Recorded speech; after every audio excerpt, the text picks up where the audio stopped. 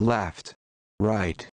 All right, we are discussing the most recent Republican debate. So choose your favorite Republican. Let's see who wins. I think you'll like this episode if you are Republican or Democrat. So let me know in the comments who you think won this debate. This is SipTalk. Grab a drink and enjoy.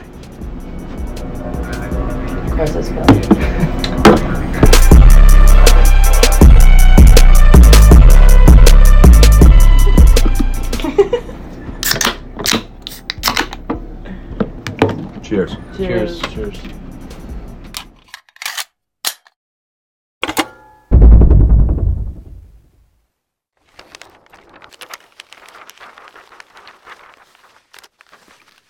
All right, we are live. This is SipTalk episode 226. Who is the best Republican? My name is Justin DiGiulio, joined by my colleague James, the Bosnator Boswell, philosopher, philanderer, philanthropist, Philatelist. Yeah, I'm out of PH words. Coming at you from SipTalk headquarters atop our sacred mountain, broadcasting from our sacred antenna. James, how's things hanging down there? Things are pretty good down here. We finally had like 2 days where the humidity wasn't ridiculous, and it's gonna immediately start like tomorrow. No, but, I went outside yesterday. It was like 88 or 89 degrees, but I was like, this is kind of nice. We got the humidity up here, so look, we narrowly escaped a topic about OnlyFans today, and instead we're covering a recap of the Republican debate from last night. So both of them are really tough topics to talk about, really. I think one's easier than the other. I just did a little research. I don't know how we get an hour out of OnlyFans. Well, I think most people average about 7 minutes.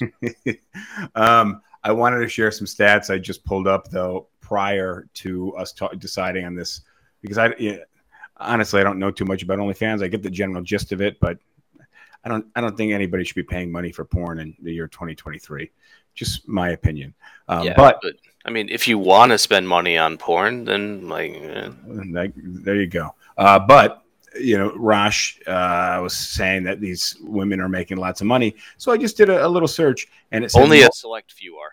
Most accounts take home less than $145 per month. The average is around 180, but most around 145. The top 10% of OnlyFans content creators make over $1,000 per month. So still not living. 90% making less than $1,000 per month.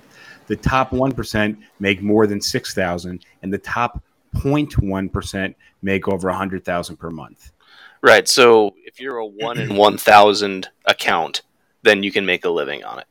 So the average subscription cost is $7.20, and the average account has 21 fans. So I think in order to be a real moneymaker, you either need to come to the table with a lot of followers or be able to create a lot of followers. However, I think the risk would be if you have an unsuccessful account, then you just kind of have this content that maybe I guess you can maybe take it down. I don't know in that. Yeah. As we know, it's easier to delete things from the internet. Mm-hmm. Yeah, the internet doesn't store things, and people can't make copies of things. Thank God. Nope. So either way, that's the stats I wanted to include in the OnlyFans. I don't think we have an episode on it, but I don't know. I'd say job done. But I'm sure with some research, we could go a lot further into that topic. Like most things related to OnlyFans, we finished in record time. So what we're gonna be doing tonight is we're going to be looking at the questions from the debate last night and seeing more or less, I guess, how we would answer them, or kind of. Yeah, that's the idea. I didn't watch the debate. I actually didn't even know the debate. I have been trying to avoid the news for the last couple of months because it just puts me in a bad mood listening to the news. So I've really been avoiding it. Been just listening to music, podcasts, audiobooks, and I get a little bit of the news through some podcasts, but I still even try to avoid those. So where do we start? Also, I'm trying not to drink so much, so I engaged a seltzer to drink along with a glass of scotch. Is that scotch watered down at all? No, by the end of the podcast, I'm a little toasty. I need to get a smaller bottle to be able to bring over here, but everything's in flux right now. All right, where do we start here? We start with question 1. Question 1. Hit me. The song "Rich Men North of Richmond" is resonating with the country right now. Why do you think that is? So, have you heard the song? No, I have not. How have you not heard the song? Because I watched the debate. I just, as soon as I saw that question, I typed the song into Google and I listened to it. It's borderline country music. I mean, it's very country music in my opinion, but it's not a bad song. I'm not a country music fan, but I will say it's not a bad song. It's from this artist called Oliver Anthony, who's a red-haired guy, and he gets mighty red in the face when he's singing. That was one thing that struck me during the song, but lyrically, wasn't a bad song at all. Are you listening to it now and not listening to me? No, I'm gonna look at the lyrics really quick. Speed run the song. But it's about the struggle of the middle class, and one of the lines is how he's working overtime and getting taxed so much, which anybody who works overtime can tell you. A minor internet incident. This will cause some issues when I'm editing this episode, but let's get back to the question. Why is the song "Rich Men North of Richmond" resonating with the country right now? And this is a song by Oliver Anthony. So you just read through the lyrics of the song while we were offline. Mm-hmm. And what was your take home from this song? My take home is that the government is disconnected from what the people actually want, and that the government is giving aid to people that don't need it and not giving aid to the people that do. Basically, the government's priorities are completely screwed up, and the people that live and work in Washington, D.C. are in something of a bubble where they can ignore the problems that they create or just ignore that problems exist and do whatever they want because they're rich and who cares? Well, rich men north of Richmond. Richmond, Virginia is directly south of D.C. And, there's some lines in the song that really hit me. To me, it felt like the struggle of the middle class, which right now they need help. And the country really relies on the middle class. And the middle class is the biggest tax base of the country. And it pays for all the social services that basically cover the poor people. And people who are on welfare and things like that. He talks about welfare. He talks about working overtime and getting taxed effectively left, right, and center. And I was saying, I don't know if you caught any of this before we cut off. I was saying how anybody who works overtime looks at their check and realizes how much more tax is on their overtime work. But that's not real.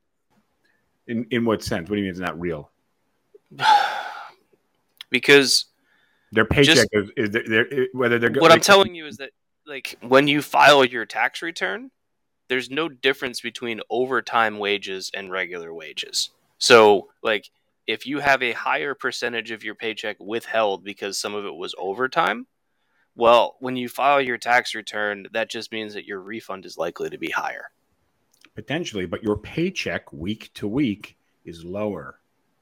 And that's, I think, when you're living paycheck to paycheck, that's really... I mean, I could explain the intricacies of how this works if you'd like to hear. I understand what you're getting at, but at the end of the day, the paycheck, and I'm sure you'd agree, is still lower.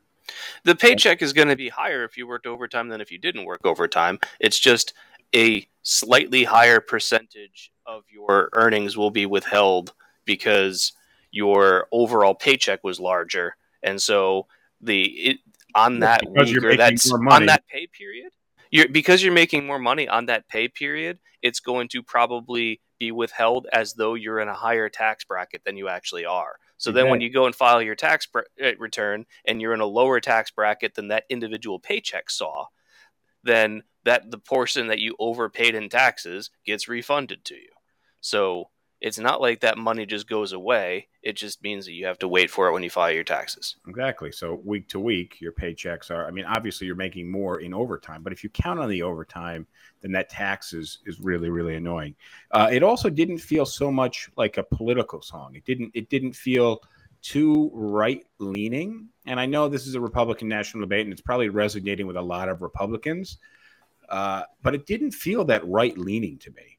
And Well, there was one part about it that felt a little right leaning, but it's something that I think people on the left could understand which was or what? should understand, where he talks about how, like, if you're obese and you're getting food stamps, or Yeah. like if you're on welfare and you're like, welfare shouldn't be paying for your fudge.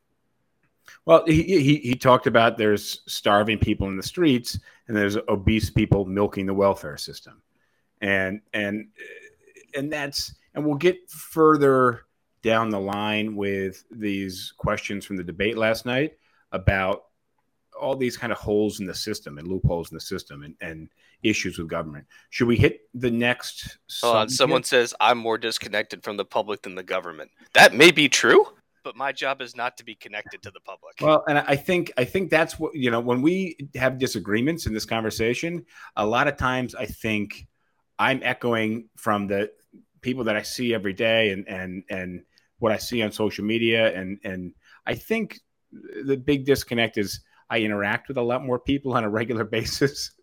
So, when I tell you, it's probably a safe bet that you interact with more people in 2 days than I do in a month. I would probably agree with that. You know what? I'd argue probably one day. I think it would be close with 1 day, but it would be somewhere between 1 and 2 days that you would break through. I mean, there's sometimes by 2:00 in the afternoon, I've texted more than 50 people, like not 50 texts, but like 50 different people. So just before I was playing in the pool leagues and going to a bar once a week, and then like the one day would deeper. What? You're digging yourself deeper, I feel like. No, I'm saying that, like, by the fact that I'm going to a bar once a week to play in pool league, that's what might bring me over the 1 day. So, fuck, I totally lost my train of thought. Oh, but that's when I'm telling you, like the working overtime and then, getting taxed higher, that a lot of people work overtime. And for a lot of people, that really fucking stings. It's like people who work a salary job and then get commission, and their commissions get taxed really hard. I mean, I see that. I get a bonus every once in a while on my check for gain on sale on our mortgages. And when I do, like, my paycheck is not appreciably higher, even though the bonus is there, because, like, I get taxed a lot more on that bonus because it kicks me into a different tax bracket for withholding purposes on that paycheck. Now imagine if that bonus wasn't just for a mortgage, but it was for 6 additional hours of work. It's the same thing. Well, are you putting either way? We got to get to the next question. I don't know what it takes to do a mortgage, so that's not. Well, you work in real estate. You really should. I sort of do. All right. Question 2. What steps should be taken to reduce the size of government? So, I think the first thing we need to do is reduce the amount of money that we're spending on the military. Like, that's our single biggest elective expense. Because, like, Social Security and Medicare are the biggest expenses, but those we're kind of tied to. There's not a ton that we can do to reduce the spending on those. There's little things here and there, but, like, we spend a ridiculous amount on the military. And ask anybody who has worked in the military and say, how much did the military waste that you saw? And they will give you an earful in terms of, like, requisitioning things that they didn't need because they knew that if they didn't, then their budget was going to go down the next year. And so, like, and overpaying for things because of kickbacks with contractors and whatnot. So I think that there's a tremendous amount of fraud and waste in the military that can be eliminated. I think that Look, there's a hold on. lot. On that note, though, I don't think it's just the military. I think there's a lot of fraud and waste and bullshit bureaucracy that happens everywhere. And Okay. I think what we don't have is we don't have anybody really looking at these programs and potentially just redesigning them from the ground up. We just spend more money to make the program better, and that money just goes wash as well. Okay, but hear me out. Is if we accept, I'm going to make up a number here. This is not representative of what the reality is, but let's say that 10% of the military budget is fraud and waste, right? And let's say that that 10% is also the same in the Social Security Administration or the FDA or the Department of Agriculture. Name a department, right? And let's just say that 10%, right? Mm-hmm. So if you've got a military budget that's close to $1 trillion or a Department of Education budget that's maybe 75 billion, then if you can tackle the waste and fraud in the biggest categories, then you're going to be making more of an impact than by trying to take the. It would probably take as much, or it would probably take about the same amount of work to deal with waste and fraud in the smaller departments, but you're going to get much less for it. So go for the biggest fish first. I I agree with you that the government spends money recklessly, especially in the military. I think the issue isn't so much how much money we spend, but how poorly we spend it. But the question is, what steps should be taken to reduce the size of the government? Well, And that's to me, reducing the size. If we can reduce the size of our military, like our military is way bigger than we need it to be. And I'm not saying eliminate the military. It's necessary. I'm saying reduce it. So well, that's a big impact on the size of government is reducing the but size of the military. what I'm saying is we need to be taking a lot of our expenditures and be looking at the systems. And I think we need to be rebuilding these systems from the ground up rather than putting more money into them to fix them. So, or just trying to fix the system as it is. So, you know, when you take the defense spending, Rosh is saying it's $816 billion for the Yep. Department of Defense, which is almost $1 trillion, which, I mean, it really isn't. It's almost $200 billion away from $1 trillion, but it looks awfully close. I don't think we're getting, I think that money is literally just being washed down the drain, and the drain just being the pockets of super wealthy people who are already super wealthy. So again, we just have no idea really where that money is going. So, But in the military, in some audits, has also said we have no idea where that money well, I went. mean, if the audit is you know running dry, that really says a lot, because anybody who's really engaging in an audit is probably someone who loves auditing, and it's probably someone who thinks like you do, and is not going to accept we don't know where it went for an answer. When I worked at the firm, when I worked at the accounting firm, I was in an auditing training meeting with two of the partners, right? And one of them was talking about going to a conference on auditing. And he was talking, he's like, and he's an auditor. But he was talking about like the kinds of people that go to auditing conferences. And he's just like, I've never been in in a room with a bigger group of nerds. No shit. And this is a guy who is good at auditing and knows his stuff, but like I think deep down doesn't have the personality of an auditor in the way that you think of. Well, auditors. I think auditing, you know, might be a good way to reduce the size of the government. Is really having a lot more transparency and understanding where money is being spent in the government, and what's being truly wasted. Yeah, Let's hit the next question here. fire away. Polls consistently show that young people's number one issue is climate change. How would you, as both President of the United States and leader of the Republican Party, calm their fears that the Republican Party doesn't care about climate change? Yes, James, how would you, as President of the United States and head of the Republican Party, I copied and pasted that one directly from the debate transcript. But the question is, how do you handle climate change? So, as a Republican leader, I would say as a leader, because it doesn't matter if you're Democrat or Republican, the climate doesn't care.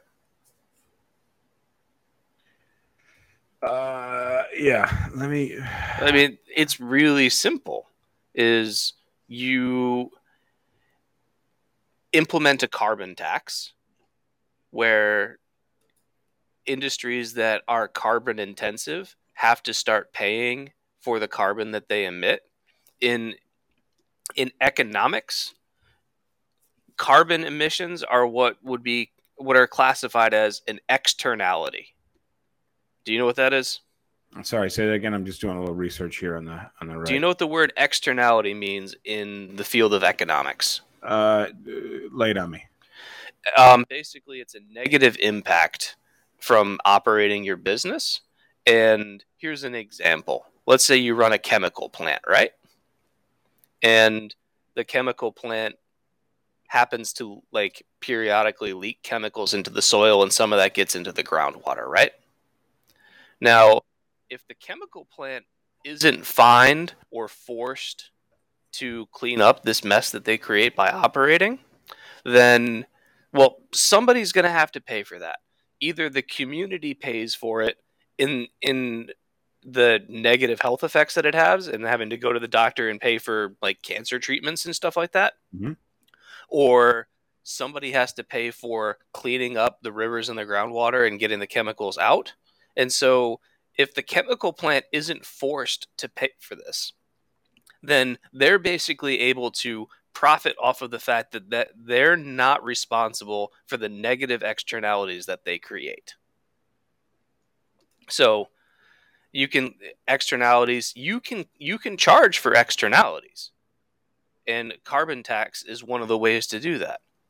And so you have to be able to quantify it, and we've actually gotten pretty good at quantifying carbon. You can, right? Because like if you're running a factory that runs heavy machinery that creates a lot of carbon and stuff, like right now that's not really taxed.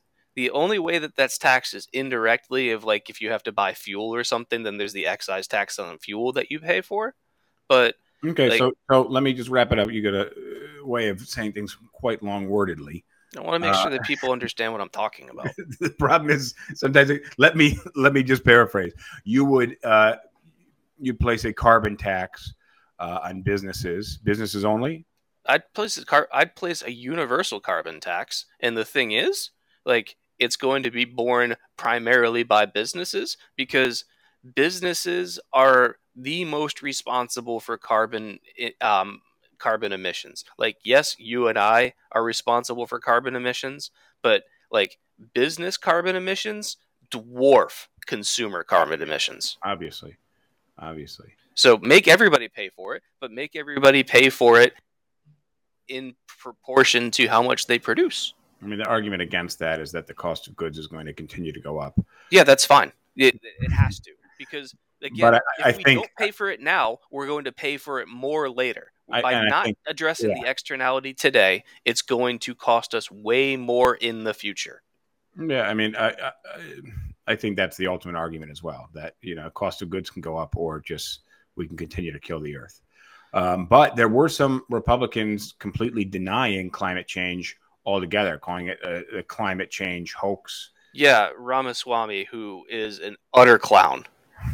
That's kind of what The only thing that I took away from the debate that I would consider a positive was how it seemed like everybody on stage hated Vivek.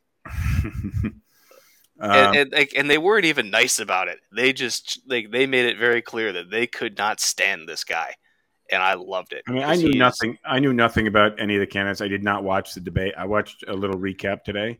He's a sleazy con man. I mean, he didn't look very presidential. I was looking at these guys saying, "Yeah, who looks presidential? Who sounds presidential?" Not him. All right, let's hit question number 4 here. I'll let you read. Oh, you didn't answer question number the third one. How do you deal with climate change? How do you deal with climate change? Well, I liked your answer, by the way. You just ran right into the answer. I hadn't even thought about an answer. Yeah, carbon tax is a good one. I think we just really, I think also to be working with industrialized countries that we rely on to produce a lot of our goods, specifically India and China. Yeah, and that was actually mentioned in the debate correctly. I missed that.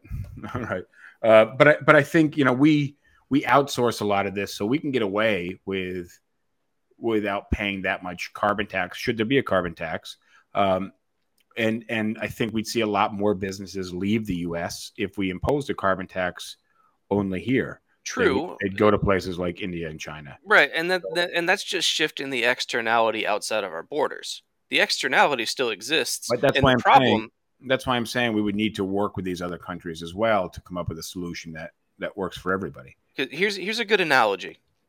Like, if we stop emitting so much carbon, but we just move those industries to India and China that are going to just emit as much or more carbon, Probably it's more. like having a no smoking section in a restaurant. You sit on one side of the restaurant and you sit in the no smoking side. The smoking side you can still smell. Yeah, it doesn't smell as bad though. It doesn't smell as bad, but like a no smoking section in a restaurant is like a no peeing section in a pool. All right, next question, number 4. How do you say to your party and to your state, which today confirmed a 6-week abortion law as well, especially the impact on women? I must have read this question This wrong. was a question that was posed to Nikki Haley, basically saying, what is your stance on abortion, and what do you tell women about that? Yeah, and apparently that day they confirmed a 6-week abortion law. Yep.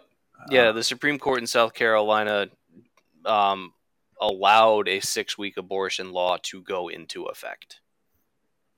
Which a reminder, 6 weeks into being pregnant is not a very long time whatsoever. Best case scenario, you're going to know for about a week and a half before the time runs out. Yeah. So this is a difficult question for you or I to answer, but I think the question is, as a Republican, as a member of the Republican Party, how do you deal with abortion law? Well, I'm not going to answer as a Republican. I'm going to answer as myself, and I'm going to say, let the medical community determine how to deal with this, and stop with these laws that interfere between people and their doctors. So I'm going to take a slightly more centrist approach to it and say, why don't we put the laws up to a vote? So right now most of the abortion laws are not being voted on. What's happened is our politicians who we voted into office are making the laws. We're not actually putting these laws on the ballot. And most people don't support banning abortion. You know what happens when these laws get put up on to like a general election vote? They don't go into place. People support abortion rights. Yeah, I mean, that's exactly the case. So again, I'm taking a more centrist approach than you are, but I don't even think mine is all that extreme. Of how about we let doctors who spent their entire lives learning about this shit? How about we let them decide? Well, that's more left leaning, James.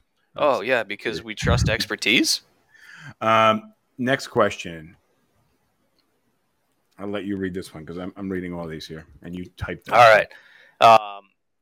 And this is related to crime increases in cities. How much of what we're seeing happening around this country with crime in the cities is a result of the COVID lockdowns? And this was asked to Mike Pence. So it says, was your administration like partially to blame for how we got here?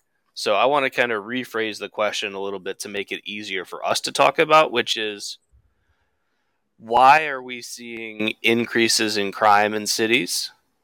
What is going on in American cities right now, and how do we fix it? Well, let's just go back to the question being about coronavirus lockdowns and what effect they had on homelessness. So I can tell you from someone who spends a lot of time around not just homelessness, but mentally unstable people who are using drugs, people in tents out in the street, people passed out on the street that literally looked like they're dead. Actually, there was somebody that was on the sidewalk for like 20 hours the other day that was actually completely dead for 20 hours, and people just walked by them. Give or take a couple of hours, but it was all day long. I don't actually think the lockdowns had that much to do with the drug addiction and the homelessness. I think it drew more attention to it, but it was always there. I don't think it's necessarily the lockdowns like made people homeless. It made people more addicted to drugs. I just think that we saw more of them in the streets. I noticed right off the bat, and it seemed to me that because there was less people walking up and down the streets, and the biggest thing, about being homeless is you sit in the streets. And it's really difficult to sit in the streets when people are like, will basically kick you in the face because you're on the middle of the sidewalk. Well, it's also like, let's say in a given block you have 10 homeless people, right? Well, but imagine you have 140,000 people that walk down that block every day. Right. So this is where I'm going. Is like if you've got 10 homeless people and there are constantly 200 people walking up and down the block, you don't see those homeless people very much. If there's 2 people walking up and down that block, then you see 2 walkers and 10 homeless people. But it also allows another 10 homeless people to camp out there too, because it's a safer place for them to stay. So I don't think necessarily coronavirus lockdowns impacted the homeless and drug addiction population so much. I think it just exacerbated a problem that we already have, and that's that we don't have mental health facilities, and our social welfare systems are not psychiatric hospitals, and that's how we're using them right now. And our hospitals are also not psychiatric hospitals, nor are our jails. So these people aren't getting treated for their actual drug addictions and for their psychiatric issues, and that's why a lot of them are homeless. The face of homelessness is not Sally, mother of 2, who's bum on her luck because she lost her job at the factory. She's not the face of homelessness. I'm not saying there aren't instances of people like Sally. The vast majority of the homeless people that you see, and when you call it face, it's because that's what you see, are the mentally ill and the drug addicted population. And we need to be actually dealing with those. I don't think the lockdowns had anything to do with that. I didn't support the lockdowns, by the way, but I don't think it caused this issue that we have right now. I'm going to say that I think the lockdowns had a small impact on it, because you have, like, if you think about where in cities do homeless people tend to spend most of their time? The busier touristic areas? No. Like, they might go to, like, the more traveled areas during the day to panhandle, but, like, they spend most of their time in areas where they're not going to be bothered. Because why would they want to, like, so they're not going to want to be in an area that has a high police presence. They're not going to want to be in an area that has a high people presence. Because homeless people in New York City don't seem to worry about police too much. Police don't seem to worry about them too much. I got a 2-point violation on my license for turning around on a one-way street. Yeah, I know. We've heard this story. I was being attacked by a homeless person. So, I don't know where you're going with this. Where I'm going with this is, like, having spent time in Sacramento, California, that has a really bad homelessness problem, and having spent time in New York City, and Charleston has a homelessness problem, and San Diego has a homelessness problem.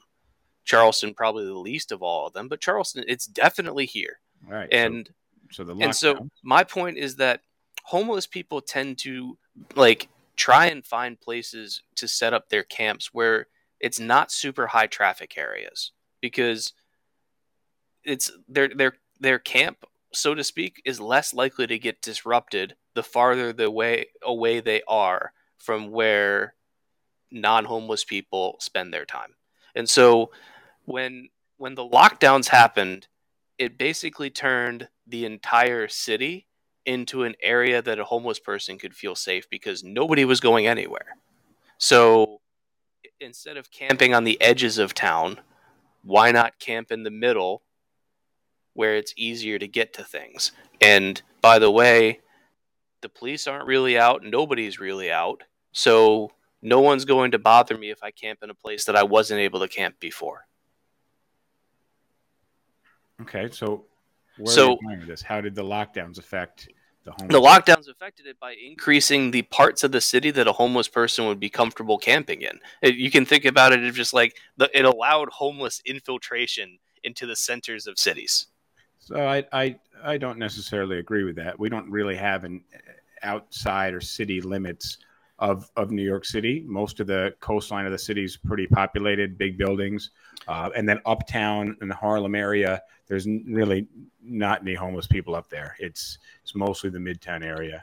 So New York's different, though. But I'm telling you, having observed the way homeless people behave and organize and live their lives in other cities, I think New York is kind of different than a lot of other major cities. Where in Charleston, in Sacramento, and San Diego, yes, you'll find homeless people practically anywhere, but where do they group and congregate? And it's not in the centers of cities. New York is definitely different in that respect. Question number 6. If former President Trump is convicted in a court of law, would you still support him as your party's choice? And they actually asked for a show of hands. And yeah, only and you two should of them watch the didn't raise video their of it hand. Yeah. because like half the stage is looking at the other half of the stage to see what they're going to do. But all but 2 raised their hands saying that they would support him as the party's choice, even though they are his direct competitors. Yeah, the only 2 that didn't raise their hands were Asa Hutchinson and Chris Christie. Chris Christie, yeah. So obviously you and I would not support him, whether he's convicted or not in the court of law. Do you know also, though, last night, even though he wasn't part of this debate, he did do a Tucker Carlson one-on-one interview? Yeah, I watched the debate, and like that's as masochistic as I was willing to go. I couldn't bring myself to watch Trump and Tucker Carlson go back and forth for an hour. But I guarantee it was better for him to be talking with Tucker Carlson than it would have been for him to be on that stage. So, because he just would have been being attacked by everybody else. So, well played by him last night. Well, yeah, I think him skipping the debate was a smart move. And I actually want to share a theory that I have on Trump.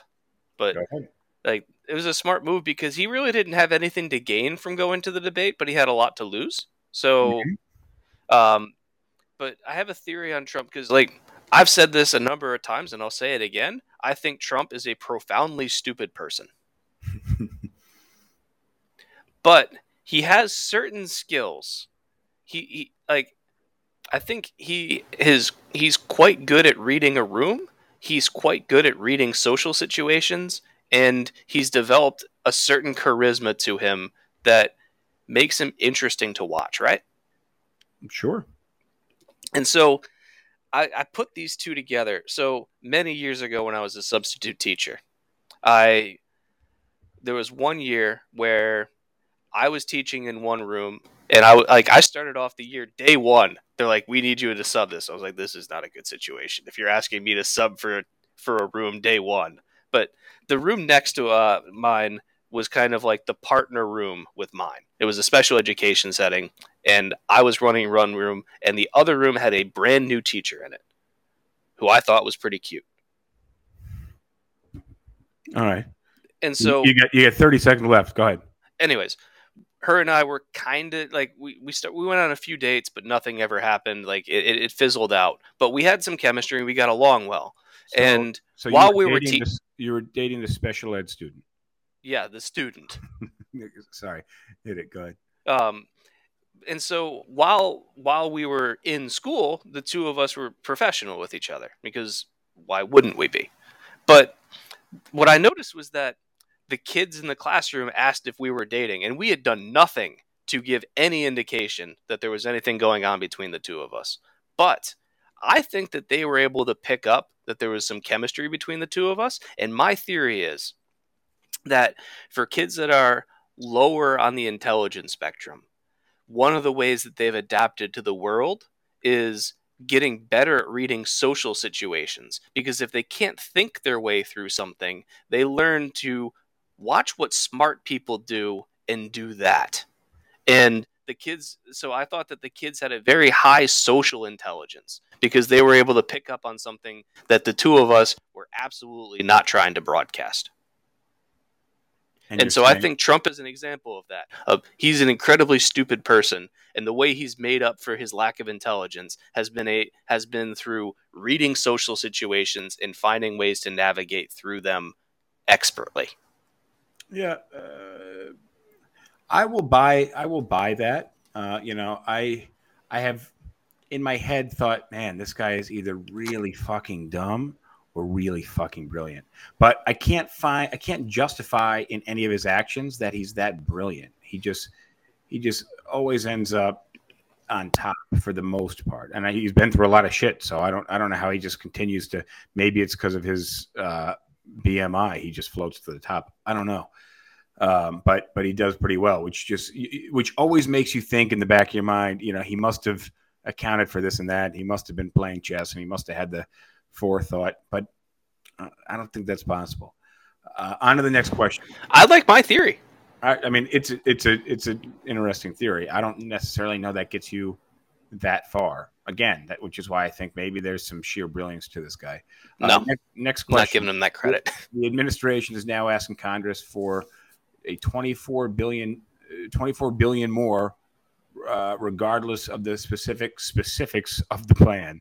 Is there anyone on the stage that? Oh, so this is for Ukraine.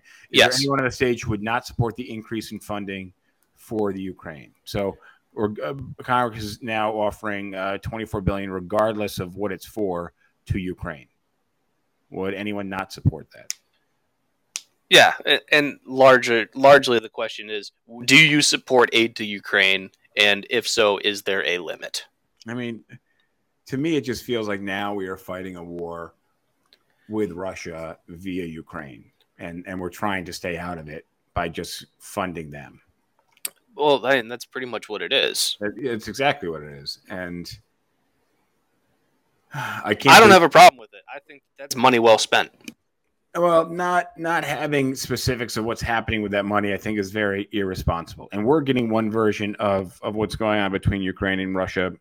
Yeah, this is a Fox News host phrasing the question. So how much of that 24 billion is for nebulous things? Who knows? Like, it could actually be that, like, it's well accounted for. We don't really know. That's their messaging. My view is, as long as we know what the $24 billion is going for, this many guns, this many missiles, whatever, then we should be sending as much weaponry and machinery and whatnot to Ukraine as possible, because Ukraine winning the war in Russia is really imperative for democracy in Western Europe.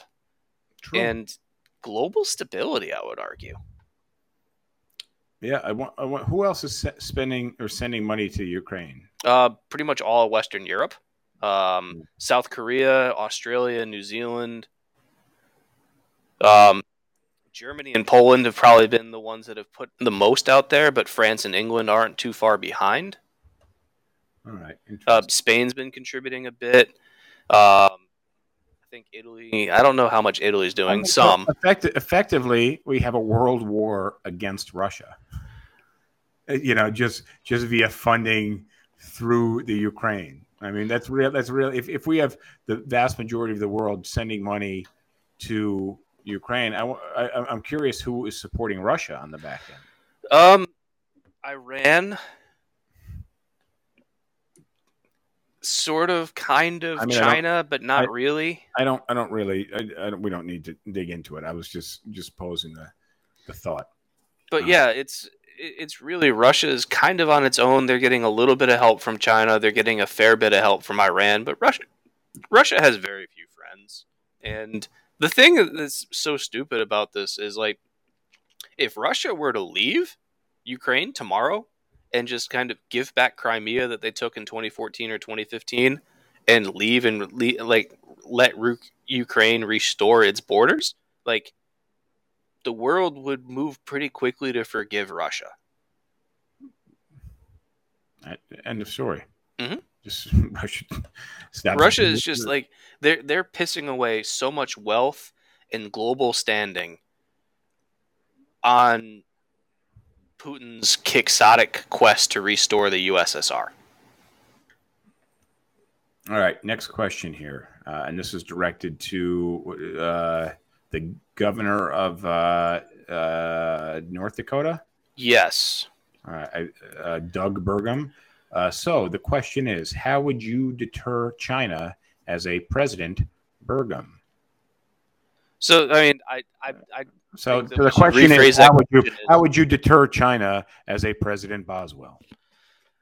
Yeah, and it's I thought that was the most difficult question to answer in the debate, because like we have this odd relationship with China where we need them for a lot of things, but their behavior towards their own citizens and towards their regional neighbors like Vietnam, the Philippines, Japan, South Korea, the rest of the countries in Southeast Asia is really poor, and their record on human rights is abysmal. And so it's tough because we need to be able to call them out on the genocide that they're committing against the Uyghurs, and we need to call them out on their attempts to annex the South China Sea and their terrible record on the environment. But at the same time, they're a huge trading partner, and our economy depends so heavily on Chinese goods. Yeah, I think very clearly. And I get into this argument with some the captain of my pool team is this old dude from New York City, and he talks about how we're going to go to war with China, and I'm just like, no, we're not going to do that. China and the United States know that if there were ever to be like a full out war between U.S. and China, both would lose. Yeah, I think that's very clear. The question is, we're already kind of both losing, and I actually feel like that we have outsourced so much of what's crucial to our daily lives to China that we already have lost the upper hand. Obviously, China depends on us as well, They but do. also the rest of the world that they can produce for in time. It's just right now we're their biggest customer. So, I mean, the consumerist mentality of the American hasn't spread to the rest of the world, but really, once you get a taste of ordering some shit on Amazon and getting it the next day, it's really tough to pass that up. So, And Rosh says, when we say that we depend economically on China, when will morals prevail instead of self-gain and interest? And the answer is you can't have everything. And like it's completely unfeasible for us to just say that we're going to be cutting economic ties with China because of their human rights record and all the other things that they're doing wrong. And so what we have to do is, I mean, I think China is by far the most complicated and difficult foreign policy question looming over the United States. well, it would be nice to see the U.S. take back some industry, but I don't think that we can do that. I don't think we're in a place that we can do that. I don't. We think absolutely can. we can afford to pay the wages. The cost of an iPhone goes from $1,000 to $25,000 really quickly when you account for Right, U.S. wages. you've got workers in China that might be making like $100 a month or something, and to have the same kind of manufacturing quality done in the United States, you'd probably have to be paying those same workers like probably somewhere between like $5,000 and $8,000 a month. I mean, if it was justified how much they were working, and for a lot, sometimes the skills that they bring to the table as well. It's just American labor cannot compete on price against China. It just can't. And then when you introduce unions and things like that, it just doesn't make sense here. So the next best solution would be that we take over a country and then just use them, for the production of our goods. Well, that's kind of what happened in like the 1800s with the circles of influence in China. Have to enlighten me. Where like various European countries like just kind of established areas in China that they controlled, and so like they would use Chinese labor, and like they used opium to kind of suppress the population, because Chinese like they just pushed opium on the populace to keep them sedate and keep them working. But basically every Western European imperialist country had some sphere of influence in China, and there was kind of a gentleman's agreement among those countries that like, all right, we get this part, you get that part. We're not going to mess with you if you don't mess with us. And like the Chinese people suffered because it was like really just a step above slavery what they were doing. Yeah. And opium dependency doesn't end well. Yeah, and so like part of what happened in like the early 1900s and like the Chinese Revolution with Mao was like him consolidating power and getting rid of Western influence in China. Now, there's a tremendous human cost to the Chinese Revolution that we're still seeing today, but like at this point, China has well overcome the barrier to like being independent, where I don't know.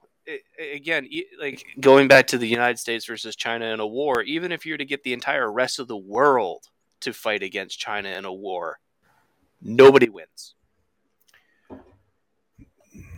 That's a tough question. I'd like to move on to the next couple questions because we got two more. Like dealing with China is by far the most complicated task set forth upon any U.S. president. So, like that's a hard question to answer, and there's not really any good answer to it. No, it's a very dangerous thing to deal with, really. All right, next question. The nation's report card was the weakest ever for American school children, exposing chronic absenteeism, deep declines for reading and math for 15-year-olds and 13-year-olds. But as president, would you have the responsibility to fix this as we see it? It's an interestingly phrased question. Yeah, it's a weird question, but basically it's our schools suck right now. Why and how are you going to fix it? Yeah. And what are your thoughts, James? First thing that we need to do is increase funding for teachers. Nobody wants to teach right now because the job is thankless and the pay is terrible and the entry requirements are really high and expensive because you basically need a graduate degree to be able to teach. And in most fields, getting a grad degree, if you're working with a grad degree in practically any field besides teaching, you're making about double what you would if you were teaching. So there's not much incentive for people to become teachers. Teachers are treated terribly in this country. And the way you attract more talent and better talent to a field is increase pay. So that's the first step, is increase the number of teachers we have and pay them better. Second thing that we do is we increase the standards by which we hold students to. And I saw this firsthand when I was teaching, that there were a number of students that I worked with that did not meet the standards for whatever grade they were in that would get passed on to the next. And I can tell you that even though I wasn't there the next year, I can practically guarantee that the student that didn't meet 7th grade standards, when it came to the end of 8th grade, damn near certain was not meeting 8th grade standards and probably got pushed into 9th grade. So we are graduating students that aren't meeting the standards. So we need to hold students to standards. And and when students don't meet the standards, they need to be held back and they need to be able to pass. They need to be there until they can pass the standards. We need accountability on the teacher side. We need accountability on the student side. We need funding for the teachers. And we need to, when it comes to curriculum development, this should be something that is done by a panel of a nonpartisan, apolitical panel of experts in their fields, not political appointments. And I'm saying that irrespective of whether they're Democrats or Republicans, is that curriculums and standards and tests should be designed by people with backgrounds in education and backgrounds in the fields in which those tests are on. So math, science, whatever. But we should not be having politicians writing curriculum. And that goes for Democrats or Republicans. I don't necessarily know that we should be using people with a background in education. I think we need to be using the actual experts in those fields, not the people that have a background in education. Because you need to have oversight, both. The oversight needs to come from the experts in those fields, because that's where people. I'm talking about curriculum design and testing. Is you need to have experts in the field so they can identify the key concepts, and then you need to have the people that are trained in education so that they can say, Because if you have like a How do we quantum educate to that level? right, because if you have a quantum physicist and you say, okay, what should kids know about quantum physics? Like, it's entirely Well, possible the quantum physicist is going to have a hard time well, figuring out what a he's not senior in high school can sure reasonably know. he's not going to create the education plan, but I think he needs to be setting the expectations of what needs to be known at certain education levels. I'm going to go ahead and give you Right. my answer. I think you're getting to the same point that I'm at, which is you have experts in the field and you have experts in education. The two of them collaborate on a panel and they come up with a curriculum. I'm going to give you my answer because it's a little bit different, and I think we're in the same vein here. But you know, school choice is really big for a lot of people, and the reason is because a lot of schools suck. So you know, a lot of people on the right really are pushing for school choice, which I grant them. Nobody wants their kid to go to a bad school, you know, because but school choice is a proxy for religious schools. Well, but really, school choice is people don't want to go to shitty schools, and that's fine. But here's what I think needs to change in place of school choice. I think we need to be creating better schools, and what makes a bad school. Easy. What makes a bad school bad is that the funding comes from from property taxes in the area that it's located. Local taxpayers. So if you live in a poor area, you're going to get a poor education. Okay. If you live in a rich area, you're going to have access to more resources. So I think we really need to revisit the funding of schools, and that needs to be less localized and more federalized. Because if we're looking at education as a country, we need to be setting federal standards, and we have some federal standards in education, but a lot. But obviously, if you go to a poor neighborhood and look at the school, it's a shit school. If you go to a rich neighborhood and look at the school, it's a great school. At least the looks and the resource of the school. Right. So if you were to do go ahead. Sorry. No, if you were to do a sort of redistribution of wealth of property taxes across the state to kind of normalize things a little bit and make it so that the spending per student is closer from the top to the bottom, then that would solve some problems. But that kind of goes in with like pay teachers more, is put more money towards things that are going to help students. But here's the other issue though, and we talked about auditors and auditing earlier. There's a lot of money that gets spent that we don't know what happens to it, or it just goes completely. The money is spent so poorly in these very bureaucratic systems. So we really need an education redesign, which is what you were just talking about when you're talking about curriculum planning and things like that. The way that we educate our students in the United States is really, really antiquated.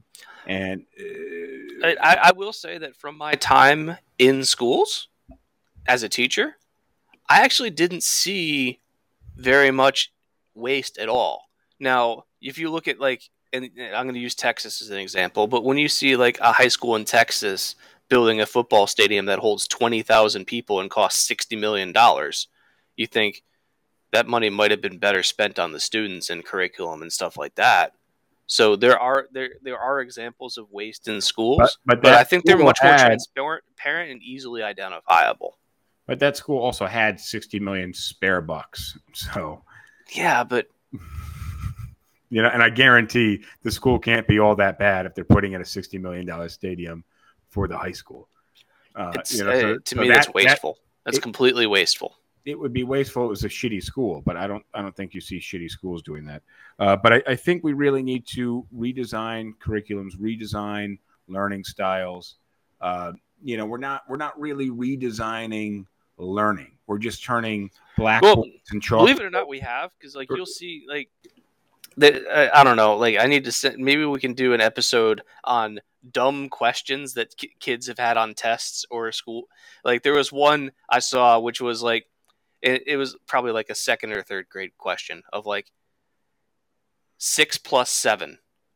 Write your answer and then show your work. Okay. 6. How do you show your work? Yeah. Yeah. No, that's. But that's my point. Is we had this really antiquated system, and it's almost compounding on itself in terms of idiocracy, like giving first graders an hour's worth of homework every night, where really in first grade you don't need an hour's worth of homework. You don't really need more than like 10 to 15 minutes of homework. I mean, you don't. You don't really need homework at all. You're not learning anything that complex in school. Yeah, probably not. And at that point, it's more socializing. Same thing with like kindergarten. It's more social play and socializing than it is learning. I mean, I would say like first grade is where you're going to be getting some very basic math. You're going to start learning how to read. So like there's important. There's a little bit, yeah. There's a little bit, but again, you're not getting that deep and that complex. But I think we need to. We need to the next question. Yeah, no, we only got a few minutes left, but I think we need a real redesign on our school systems. There's many aspects of the United States that have been picked up from other countries. We need somebody who's really going to get down and dirty and redesign the education system. And I just don't think it's just like when we talk about like welfare things and a lot of things just need, or public housing. These things need a lot of work because they're pretty shitty. And I don't think our education system is going in the right direction. Did you end up reading that Coddling of the American Mind book by Jonathan Haidt? No. That would be a great read. We talked about that one episode. I would advise you, if you got some time, pick that up or listen to the audiobook. All right, hit the next question. I got this window closed here. All right, last question. 20 years ago, 70% of American adults said they were extremely proud to be an American. That number has plummeted to just 39%. In your closing statement tonight, please tell American voters why you're the person who can inspire this nation to a better day. 20 years ago, 70% of adults said they were proud to be an American. Now it's less than 40% are proud to be Americans. Yes. And we begin with Governor Burgum. Look, we've had a lot of division in this country. I hated Trump at first because I was super liberal at the time. I've grown not so much to hate Trump, but just really despise what he did to the country, and realize that it wasn't Trump. It was literally just about half the country, that wanted something like that. But the issue was he was super divisive. And now when you hear someone as a Trump supporter, if you're left-leaning, you hate them. And if you are left-leaning and you hear someone, if you're a Trump supporter, you hear somebody who's left-leaning, you hate them. And if you're left-leaning, you hear somebody who's a Trump supporter, you hate them. So it's making people, politics are making people hate each other. There used to be things that weren't talked about. Religion and politics were a big one. Were two of them. And now it's very public, and people develop an opinion based off you right away. And it's they don't even give you the time of day. So, I think that Trump had a lot to do with that. I don't think Biden has helped. I don't think he's as bad, but he hasn't mended the country. I think he's done a little bit, but I don't think he's done anything at all. At all. I listened to some of the speeches. I don't even understand what he's saying. And sure, maybe some of that's confirmation bias to a degree, or just mostly what you see in the news. But I don't see him doing anything competently at all. So we need a president that isn't going to be hardline Republican. Of course, this is coming from the Republican debate. That's going to be much closer to the center. And if you are a hardline Republican, you can hate that, but just understand that there's at least 50% of the population that completely disagrees with you. So you need someone that's going to be closer to the center.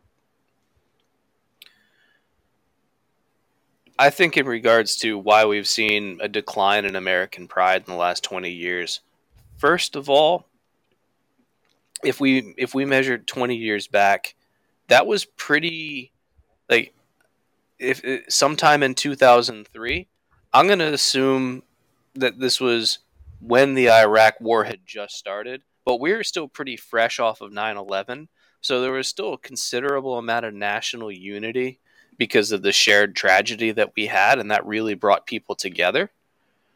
And I think the Iraq War helped divide the country because we got to see tremendous amount of waste of lives and money on our part for something that didn't really seem worth it.